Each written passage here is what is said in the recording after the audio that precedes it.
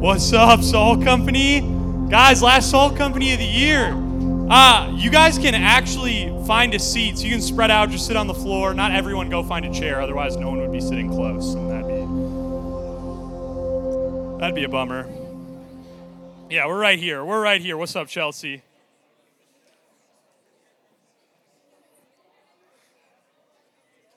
If I don't know you yet, my name is Colin, and I work here at Soul Company. I saw some new faces as people walked in, and this is our last Soul Company of the year, which is like happy, sad. I saw some seniors on the way in, really sad. Yeah, bummer. We love our seniors. Seniors, you guys rock. A couple things. We're not doing announcements tonight. I'll keep this short, but a couple things before we jump in. If you guys are around this summer and want to hang out, want to go to Summer Salt, want to get plugged into a campus group, want to just do fun things, take out your phone right now, scan the QR code. We're just doing a group me of summer hangs. So if you want to hang and you like having fun and you're going to be here this summer, scan the QR code. We want to hang out with you guys. So get plugged into the group me. If you don't get it in time, find someone, find a staffer. We'll help you get in. Second thing, if you're a senior, sign up for senior supper. We want to give you free food. We want to honor you. You guys have killed it. And so get signed up, ideally tonight, so we know how much food to provide for you. But summer. You guys excited for summer? Anyone? Yeah, come on. There are like 5 people that are excited for summer. But let me help the rest of you get excited for summer. As I was getting excited for summer myself, I came up with a top 10 list of things that I love to do in the summer. So maybe you'll relate to some of these, maybe you won't. Being on the water. Boat, yeah, come on. Come on, swimming, paddleboarding, yeah, that's good. Reading a good book. Any book readers out there? All right, come on, the Bible, let's go. Smoking meats, ribs, brisket, pork, come on. That's good stuff. Man, there are a few people that really like that. Playing spike ball in bare feet. Oh, that's good. That's good. Eating ice cream outside. Ice cream tastes better when it's melting down your hand. It's just true. I don't know what it is, but it's true. Trying to catch Rachel's fastball. We play catch sometimes over the summer. It's pretty fun. She's the best. Spending all day outside. Anyone? Picnics outside, eating outside, hanging out outside. Come on, that's good. This is for I know there are some golfers in the room. This is for my golf people. When you take the 7-iron out of your bag and you stick it to gimme distance, you're just like walking up to the green feeling really good, right? I mean, that's top 10 for sure. You guys all do this because you're in college right now, but staying up late playing board games, that's a summer thing for me. Particularly cribbage. Any cribbage fans in the room? Come on. Last but certainly not least, I know I got some fans of this, pickleball.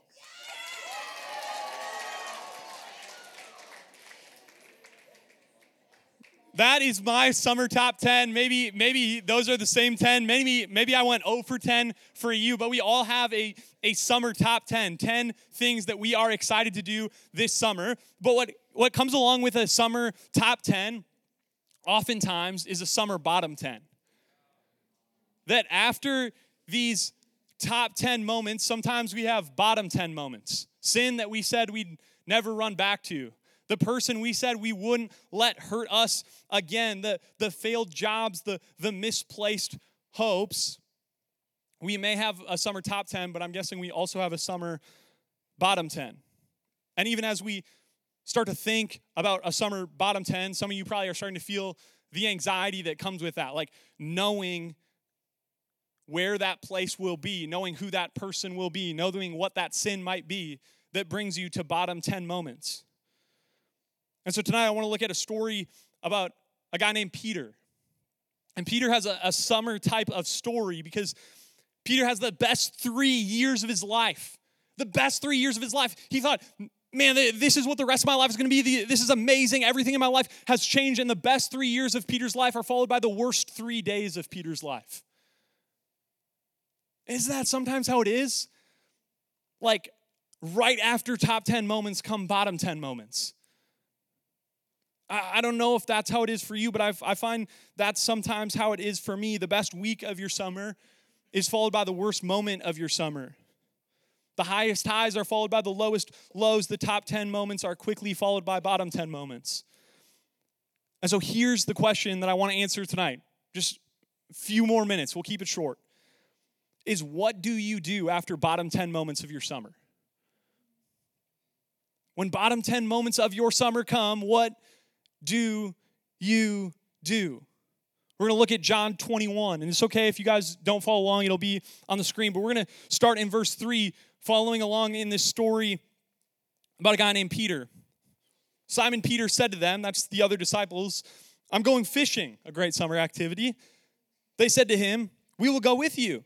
They went out, got into the boat, but that night they caught nothing. Imagine how Peter feels in this moment. He's a professional fisherman. He's got nothing.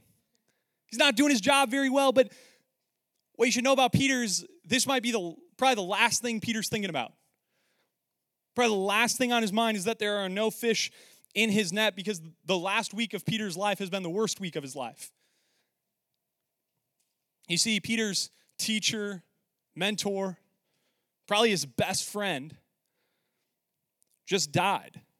And not only that, but Peter and all his friends thought that this guy Jesus was going to overthrow the evil ruling empire at the time. So like not only did their friend die, but their hopes died with him. But that's not the only thing racing through Peter's mind. It's not just that his friend died. It's not just that he thought his friend was going to overcome evil, but it's actually that right before his friend Jesus died, Jesus said, hey, I just want you to know, all of you, he's talking to his friends at the time, all of you are going to betray me.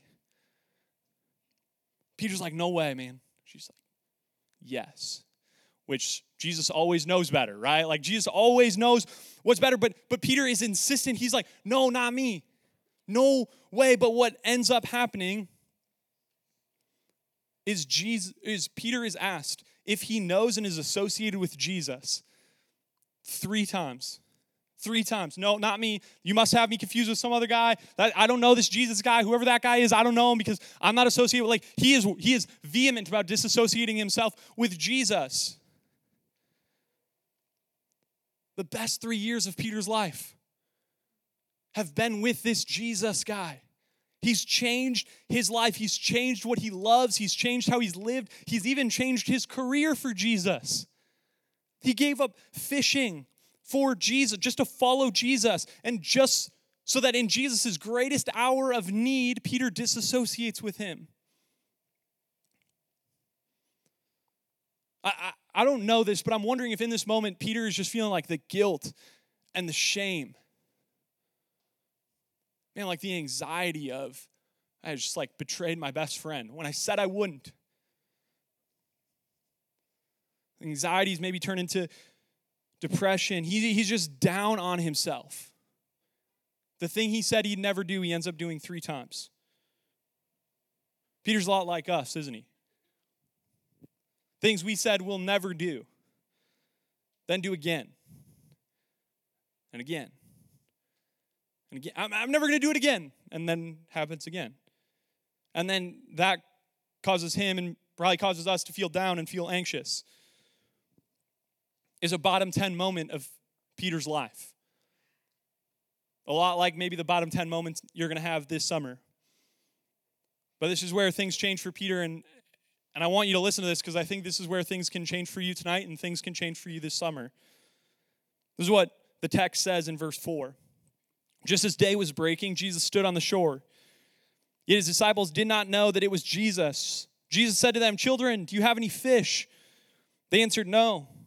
He said to them, cast the net on the right side of the boat and you will find some. So they cast it, and now they were not able to haul it in because of the quantity of fish. The disciple whom Jesus loved therefore said to Peter, it is the Lord. When Simon Peter heard that it was the Lord, he put on his outer garment, for he was stripped for work. He threw himself into the sea. The other disciples came in the boat, dragging the net full of fish. For they were not far from land, but about 100 yards off. See what Peter does after a bottom 10 moment of his life? He gets out of the boat and he swims to Jesus. He recognizes the prophetic, loving voice of Jesus and says, man, that has to be him. So I'm going to go and I'm going to swim. I'm going to jump in. And guys, I love what he does. I love the details that John adds in this gospel. Well, first off, Peter is fishing in the nude.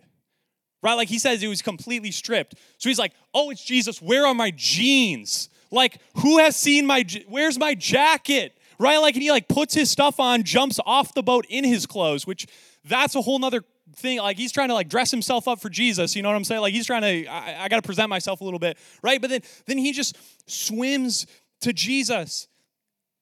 Leaves his friends, leaves a boat full of fish, leaves the catch of a lifetime because he sees Jesus. Probably would have been faster to go on the boat anyways.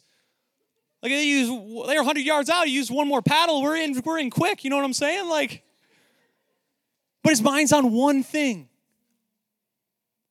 Man, it's Jesus, I gotta go. I gotta swim. I got to get to Jesus. So you know what you do in the bottom 10 moments of your summer? You swim to Jesus. You jump in the water and you swim straight for him. So I just want to talk to a few people in the room. Maybe this year has been full of change for you. Like you're a different person now than when the year started. And so you're thinking about going back home to a place that hasn't changed. A place full of people that haven't changed. A place where your sin hadn't changed, and you're nervous. And so what happens when you go back to that place and when you maybe fall into sin or associate with those people? You know what you do? Swim to Jesus. Man, set your eyes on him and go. Maybe your year hasn't been full of change. I haven't grown as much as I'd like. I still struggle with sin I thought I wouldn't struggle with anymore. I still have anxieties to work through. It hasn't been like, I wish I had more time. Go home. It's all company you want. But you can still swim to Jesus. You can still set your eyes on him and go. Third group of people is the staff team. Guys, I love the staff team. They killed it this year. Come on.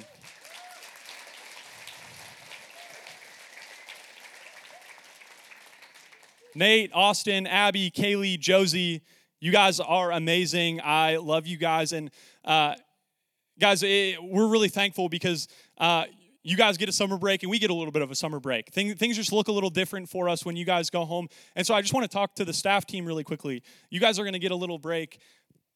And you're coming off a top 10 moment of this year of worship night. We love worship night like you guys love worship night. And here's what I want you guys to do in the freedom that you will have. Swim to Jesus.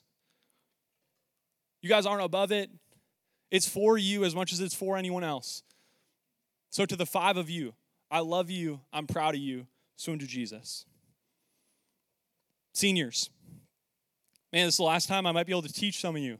It's been a privilege and an honor, a gift of God's grace. And I don't know what life has for you. But I know it's going to be full of highs and lows, times when the net is full and the fishing is good, and times when the net is empty and you need to cast it to the other side.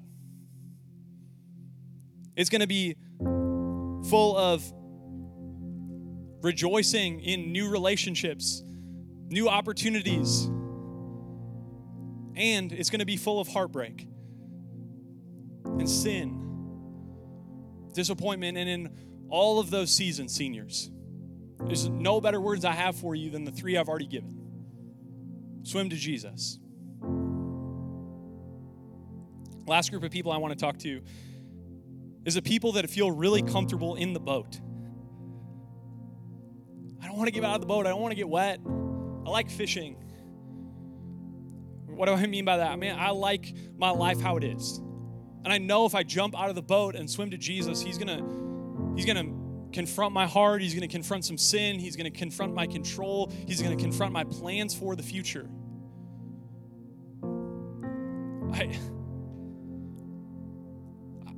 The one word I have for you is, would you just take the risk? Dive headfirst, feet kicking, eyes set on Jesus. Because I think what you'll find is when we jump off the boat with our eyes set on Jesus, you end up in an ocean of grace. He meets you in it. So would you take the risk of your life and jump? Would you not wait another day, wait another salt company year, wait another for it to feel the right thing, to know the right thing, to do the right thing, and would you just jump, swim, go? He's worth it. So I don't know what God's doing in this room, in you, but I just want to give you the opportunity to say, hey, if God's doing something, if there's sin that needs to be confessed or some of this that needs to be processed, our staff's available during the rest of worship night. We'd love to pray with you and talk with you. But I want to tell you how the story ends really quickly. Here's how the story ends, verse 9. When they got out on land, they saw a charcoal fire in place with fish laid out on it and bread. And Jesus said to them, bring some of the fish that you've caught. So Simon Peter went aboard and hauled the net to shore full of large fish, 153 of them. And although there were so many, the net was not torn. Jesus said to them, I love this. Come and have breakfast. Just come eat with your friend Jesus. Right? He doesn't meet soaking wet, jeans wet, jacket wet, Peter with condemnation, with why did you do that? With I told you so, but with come, eat breakfast with me. And what I want you to know about the death and resurrection of Jesus is it proves that that's how he will greet you too. Come, have breakfast with me. There's healing for you. There's a new life for you. There's breakfast for you. So in the darkest moments of your life, in the darkest moments of your summer, I got 3 words. A simple 3 words, but hopefully a simple enough idea that you can remember it when it comes to June, when it comes to July, when it's the hardest day of your summer comes in August, you would remember 3 words from tonight. Swim to Jesus. Let's pray that he'd do that. God, I know in the dark moments of my life, it can be easy to swim to my own strength, to clean myself up, to do something better, to put my life together, or to feel disappointed in myself like I did it again. But God, help my first reaction and the first reaction of everyone in this room be to set our gaze on you and jump. And then swim with everything we have towards you, Jesus. With every ounce of energy that you give us, would we swim to you, Jesus? Because what we'll find is that you meet us on the shore with breakfast, ready to give us again a new life. That our sin doesn't push you away, it draws you near. That's who you are. Would we believe it? Pray this in Jesus' name. Amen.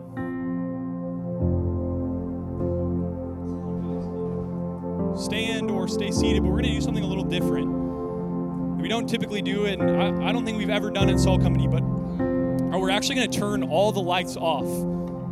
Stage lights, and it's going to get dark in here. And there's a reason for that. It's not to be cool, it's not to be edgy, it's actually the opposite of that. It's to remind you that in the dark moments of your summer, you can set your eyes on Jesus. It's actually to remove the distraction. To say it's not about the lights, it's not about the people around me, it's about Jesus. That we're going to worship him. Not the people on the stage, not the instruments on the stage, not the music being sung on the stage, but the words that declare that Jesus is worthy and holy.